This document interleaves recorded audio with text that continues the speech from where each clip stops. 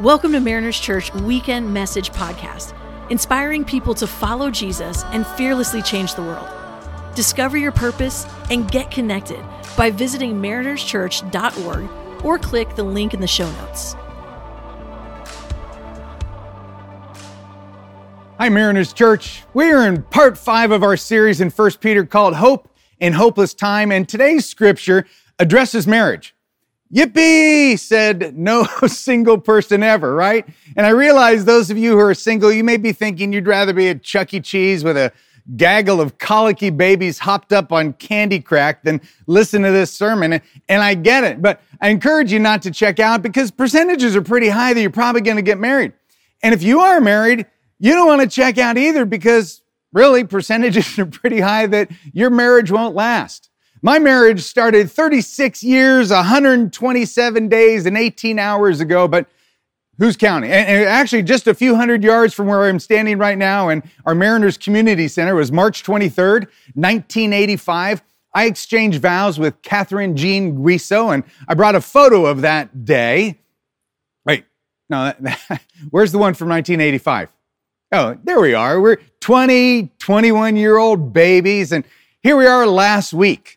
This is last week, 36 years later. Now, note the physical changes. I think Kathy looks even better today, but my skin has changed from like lively to leathery. My face is like an old baseball glove.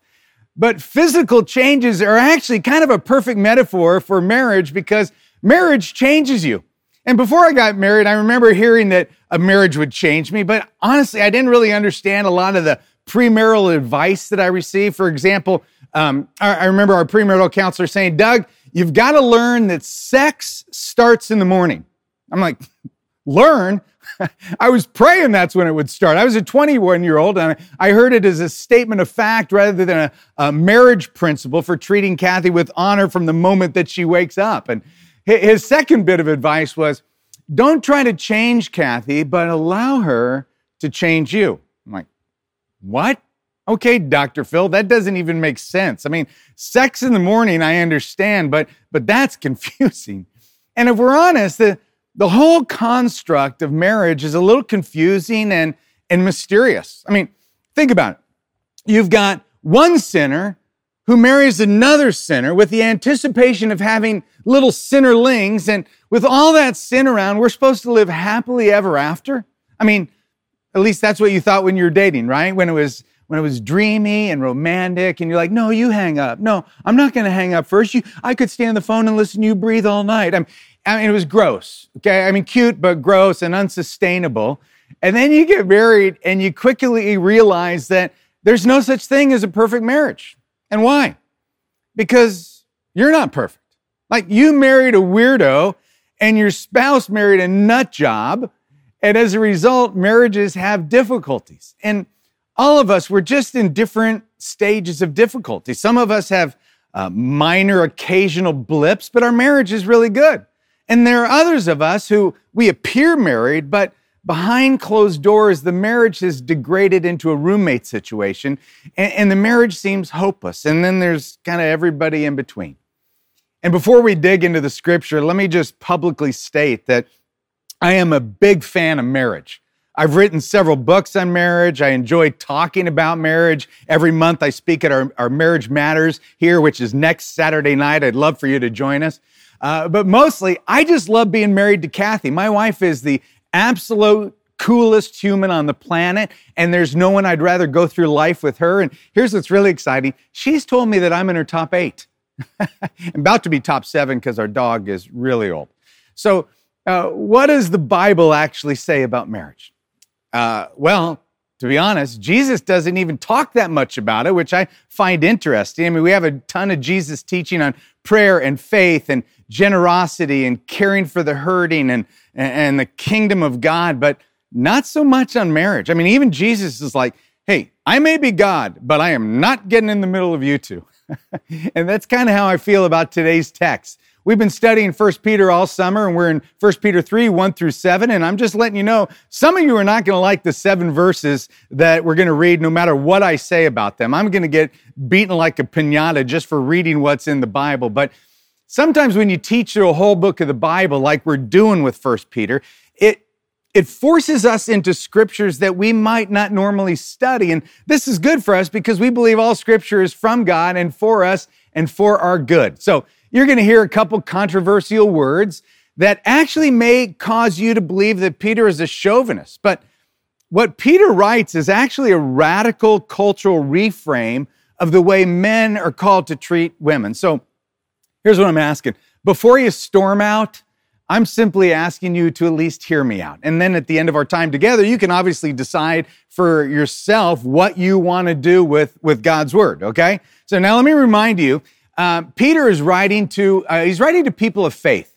So his audience is the church. He's not writing to a secular audience. He is writing to Christians. 1 Peter 3, starting at verse 1. In the same way, wives, submit yourselves to your own husbands so that, even if some disobey the word, they may be won over without a word by the way their wives live, when they observe your pure, reverent lives. Don't let your beauty consist of outward things like elaborate hairstyles and wearing gold jewelry or fine clothes, but rather what is inside the heart, the imperishable quality of a gentle and quiet spirit, which is of great worth in God's sight. For in the past, the holy women who put their hope in God also adorned themselves in this way, submitting to their own husbands, just as Sarah obeyed Abraham, calling him Lord, which Lord is lowercase. It's kind of in today's vernacular as another term for husband. You have become her children when you do what is good and do not fear any intimidation. Verse 7, husbands, in the same way, live with your wives in an understanding way as with a weaker partner, showing them honor as co-heirs of the grace of life so that your prayers will not be hindered. All right, now let's take a look at just a couple of the explosive words you just heard. The first is this whole idea of a weaker partner. All right, now what does that mean? I mean, and you need to know that I have never referred ever to women as weaker. I mean, first off, about half of the women in my CrossFit gym are stronger than me. And secondly, I've been in a delivery room 3 times, and all I can say is, ouch. All right, I mean, I was definitely the weaker partner there. But here's the deal with the word weaker, okay, weaker partner. During the first century, it was a very common view that women were physically weaker and therefore more vulnerable. And actually, if you go outside of the Bible to the secular authors in the Greek and Hebrew world, they actually believed that women were weaker in all regards, not just physically weaker, but mentally weaker, emotionally weaker, spiritually weaker, basically weaker in every way. But Peter doesn't hold that view, which is obvious because what he's doing is he's appealing to a woman's intellect. And he's calling for a higher morality and a boldness to bring their non-Christian husbands to faith. Actually, Peter drops a countercultural bomb in verse 7 when he says women are co-heirs. That he's actually stating the equality of men and women during a time when women were not viewed as equals. And ladies, I want you to hear me clearly say that nowhere does Peter or the rest of the New Testament teach that women are inferior to men. And when we study the Bible and biblical interpretation, which is called exegesis, it requires us to read Scripture in light of the totality of God's Word. So when we leave 1 Peter, we see similarities in the Apostle Paul's writing to the church of Galatia. So in Galatians, he says, there is no longer Jew or Gentile, slave or free, male or female, for you're all what? One in Christ Jesus. And if you were to do your homework about this, you would find that the early church leaders, they actually had a high view of women because Jesus modeled that view. Jesus' treatment of women was revolutionary. And Jesus treated them with dignity and respect when women were degraded and viewed really slightly higher than animals. So this high view of women from Jesus became a model for both Peter and Paul. So really, this word weaker in 1 Peter, it just meant physically weaker. Like, men, she may be more physically vulnerable than you, but she is your co-heir. She is your equal. How about another explosive word there? We saw the word submit, right? Submit yourself to your husbands. And, unfortunately, over the centuries, too many men have taken this verse out of context and used it in a in an ugly and abusive way, which is why it's totally understandable that there's this recoil to the word submit. But to Peter's audience, the idea of a woman submitting to her husband, it was not new. A woman submitting to a husband's leadership, it was the cultural norm. It was written into something that was called the household code that was universally read and observed. See, submission wasn't even a Christian distinctive. It was a cultural expectation. So that meant that there would be no wife in the first century would have said, "What? Submit to my husband? Are you out of your mind?" I mean, if anyone should do the submitting, it should be him. I mean, everybody knows that I'm the real boss of the house. If the kids fall off their camel, they don't come running into the house yelling for dad, like I'm the boss. See, but the word submit, it simply means to yield or to order. So biblically, this idea of submission is voluntary. Okay, it's not demanded. And again, once again, it doesn't imply inferiority. Now, you might be saying, okay, Doug, but why is there even a need for somebody to yield or for there to be an order when it comes to relationships? Well, mostly because where there is a lack of some type of order, there's often relational chaos. You've seen it. I mean, earlier in chapter 2, Peter writes about submitting to officials as the right thing to do. So there's this governmental order. And even if you go to today, in today's marketplace, you don't find businesses operating smoothly with two CEOs. I mean, even in the church, I submit to Eric's leadership, even though I'm technically his senior. I've got more life experience than our senior pastor. I'm obviously stronger than him. I would get a full tattoo. I mean, who taps out after being tattooed with one letter? Think about it, Mariners Church. Kenton used to be the senior pastor here for decades, and now he isn't, and he submits to Eric's leadership. Does that make Kenton weak or less than? Not at all. We're not inferior to him in any way. We just play different roles. And see, for me, submission would only become difficult if Eric's leadership was weak, which obviously isn't the case. And therefore, I can happily and volunteer submit without being or feeling less than. But here's the mind blower when it comes to this idea of submission. Within the Trinity, okay, the Trinity, God the Father, God the Son, God the Holy Spirit, submission is a part of the Trinity. That Jesus is totally equal with God the Father, and yet the Bible says that Jesus submits to the Father for the purpose of our salvation. So even within the relational dynamics of the Trinity, there's what I would call a holy order. That submission is not intended to cause pain or confusion. It's really designed for relational harmony. And if you're a Christian, the Apostle Paul actually calls you and I to a mutual submission. Ephesians 5:21 says, "Submit to one another out of reverence for Christ." Again, this was so radical and empowering to women because submission isn't just a one-way deal. We submit to one another because Jesus is ultimately in charge. And yes, Paul's marriage formula calls for wives to submit to husbands, which was normal, but then he asked husbands to do something that was totally insane, totally radical. He says this in Ephesians chapter 5, he says, "Husbands, love your wives just as Christ loved the church and gave himself for her." Now, this was shocking because husbands are supposed to love their wives like Jesus loves the church. Let's pause. What did Jesus do for the church? What did Jesus do for God's people?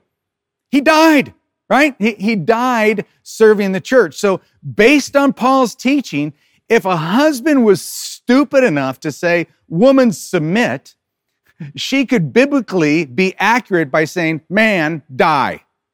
All right, gentlemen, Paul calls us to love our wives to death, not her death, your death. And if we go back to 1 Peter, he actually uses the word honor, which again was totally countercultural because women weren't given honor. Peter says, verse 7, "Husbands, show them honor as co-heirs of the grace of life." Men, to honor means to instill or infuse value. You were to value your wife as if she's a masterpiece and worthy of a high price tag. And the verb used here in the original language means to assign. So you're assigning worth or value by how well you love her. You honor her by treating her like the queen that you married. In the 36 years of marriage, I have never asked Kathy to submit to me. Never. See, my focus hasn't been on trying to get her to submit to my leadership. My marriage focus is on what I need to do and what I need to bring into the marriage, which is sacrificial love and honor. So here's kind of how I see submission working. If I'm honoring Kathy, I'm loving her so deeply and treating her like the queen that she is, she's going to live with a sense of security and confidence. She's going to know that I've got her best interest in mind and that I want the very best for her. And if that is the operating system by which I play out my role as husband, then, a few times we can't agree on something. She doesn't say, I submit to you, O superior leader, because you are male and I am doormat. No.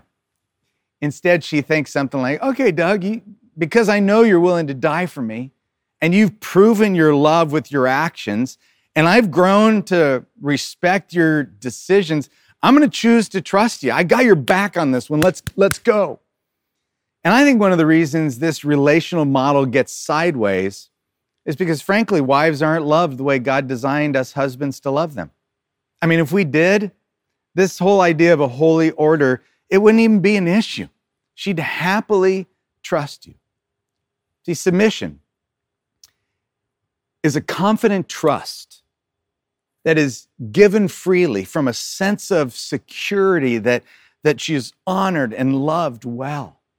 And if you're a couple who are both followers of Jesus, I want to encourage you to view this idea of honor and submission as gifts that you can give one another. Keyword, give. Why? Because gifts aren't demanded. If I demand you to give me a gift, it's no longer a gift. See, honor is a gift a husband can bring to a marriage, and submission, or essentially, I trust you, is a gift a wife can bring to a marriage. And when those gifts are given to each other, you begin playing as a team rather than competing against one another. See, relationally, God designed marriage to be a team, actually a team of one. Now, let's take a quick look at just the beginning of the genesis of marriage, where God creates Eve, and Adam says, this is Genesis 2:23, he says, "At last," the man exclaimed, "this one is bone from my bone and flesh from my flesh." Now, Adam says, "at last." Any husbands ever, find yourself waiting on your wife? If so, this is where it started, all right? At last, this one is bone from my bone and flesh from my flesh, which actually kind of seems like a boring response. Having just awoken to someone who isn't an animal and happens to be a human that's naked. I can't imagine Adam coming out of a deep sleep and seeing human nudity for the first time and saying, "At last, someone who can help me name the animals. I hope she has a good personality." Actually, this may be where the phrase "praise God" came from. Like, praise God, wrap her up, I'll take her. Actually, better yet, don't wrap her up. I'll take her just like that. Okay? In Genesis verse 24, it says, "This explains why a man leaves his father and mother, is joined to his wife, and the two are united into one." See, God's design for marriage is that two become one. It's kind of an odd arithmetic, right? 1 + 1 = 1. And obviously, you can believe whatever you want, but for thousands of years, this has been the historical biblical view of marriage. And this idea of oneness is what connects submission to honor. That in my marriage, it's not me against Kathy or Kathy against me. We're one. So when Kathy wins, I win. And when I win, she wins. Why? Because we're one. And if I honor her and she comes alive, we win. When she speaks words of respect into my role as dad or husband, something lights up inside of me. And I don't win alone. We win together. One wins. And who doesn't want that? I mean, that's what marriages are longing for, to be one. Now, look, I'm a realist. And I know that Peter's words may keep some of you from seeing the bigger picture of marriage, and I get it. But if I could diffuse this bomb by dropping a different translation, I'd use the DFV. Okay, the DFV is the Doug Fields version, and it says this: "Husbands, serve your wives And wives, serve your husbands. Because if you want to win in marriage, submission and honor show up when you serve one another. Men, if you want a better marriage, serve her. Ladies, if you want a healthy marriage, serve him. It's as simple and as complex as that. And here's why it's complex, because if you're anything like me, serving doesn't come naturally. See, I'm a very nice guy, but I'm also a very selfish guy. Like, for example, when I arrive to preach at Mariners on Sunday morning, the band is usually on stage rehearsing, which means the box of donuts behind stage is unguarded.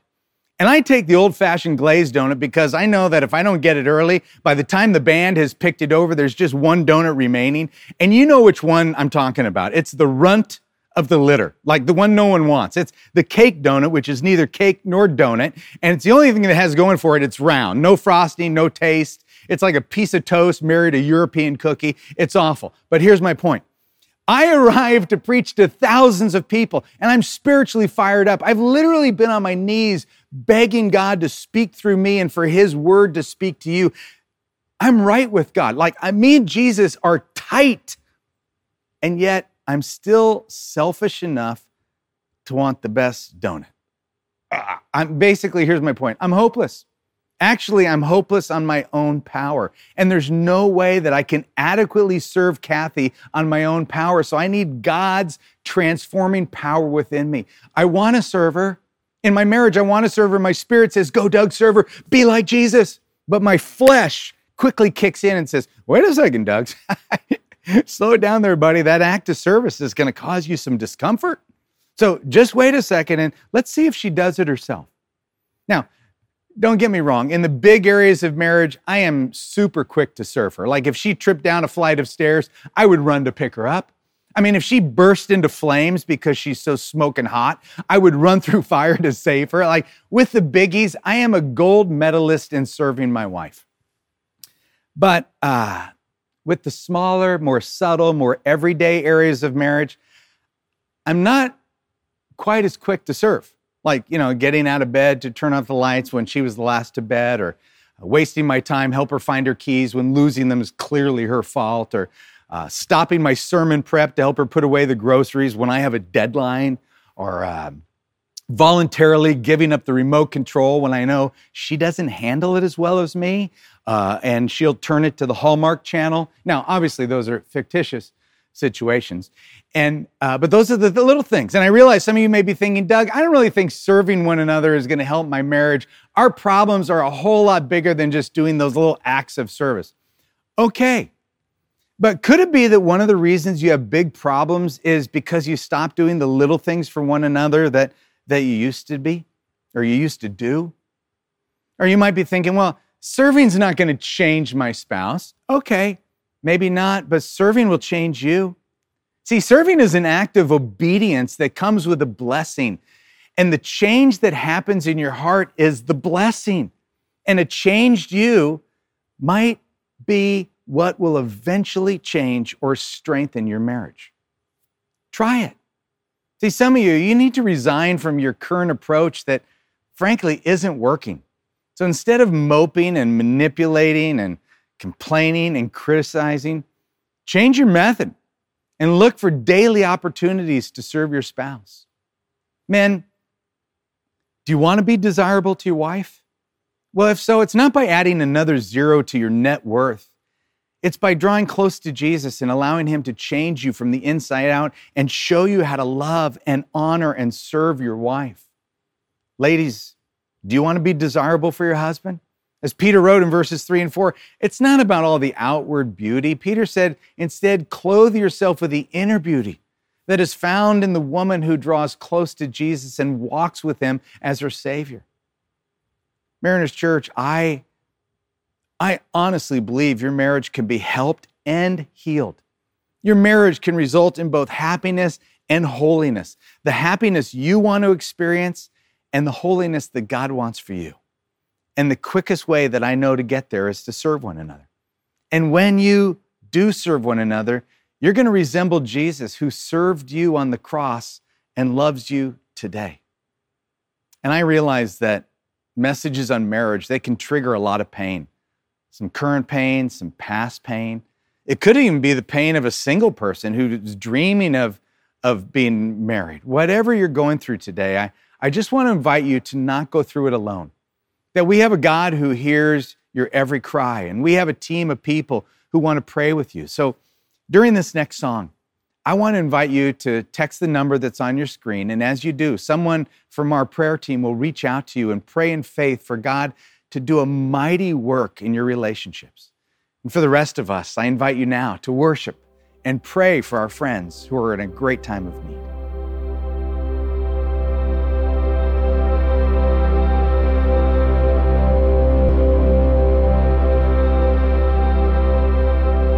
All right, extend your hands, please, and let me pray a prayer of blessing over you as we go. Jesus, I pray you'd bless your sons and daughters this week, that you would remind them that you are gentle and approachable and that you love them. Cause your face to shine on them. I pray they will experience your mercy and your joy this new week. In the name of the Father, the Son, and the Holy Spirit. Amen. Go in peace. Have a great week.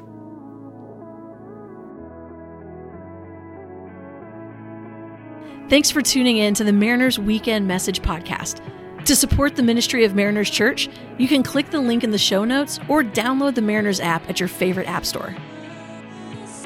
If you've been navigating God's wisdom with us through this year's annual read and would like to hear personal reflections from pastors in your community, check out the Gospel Everyday podcast. Imagine feeding your heart, mind, and soul with the kind of practical wisdom that will change your life.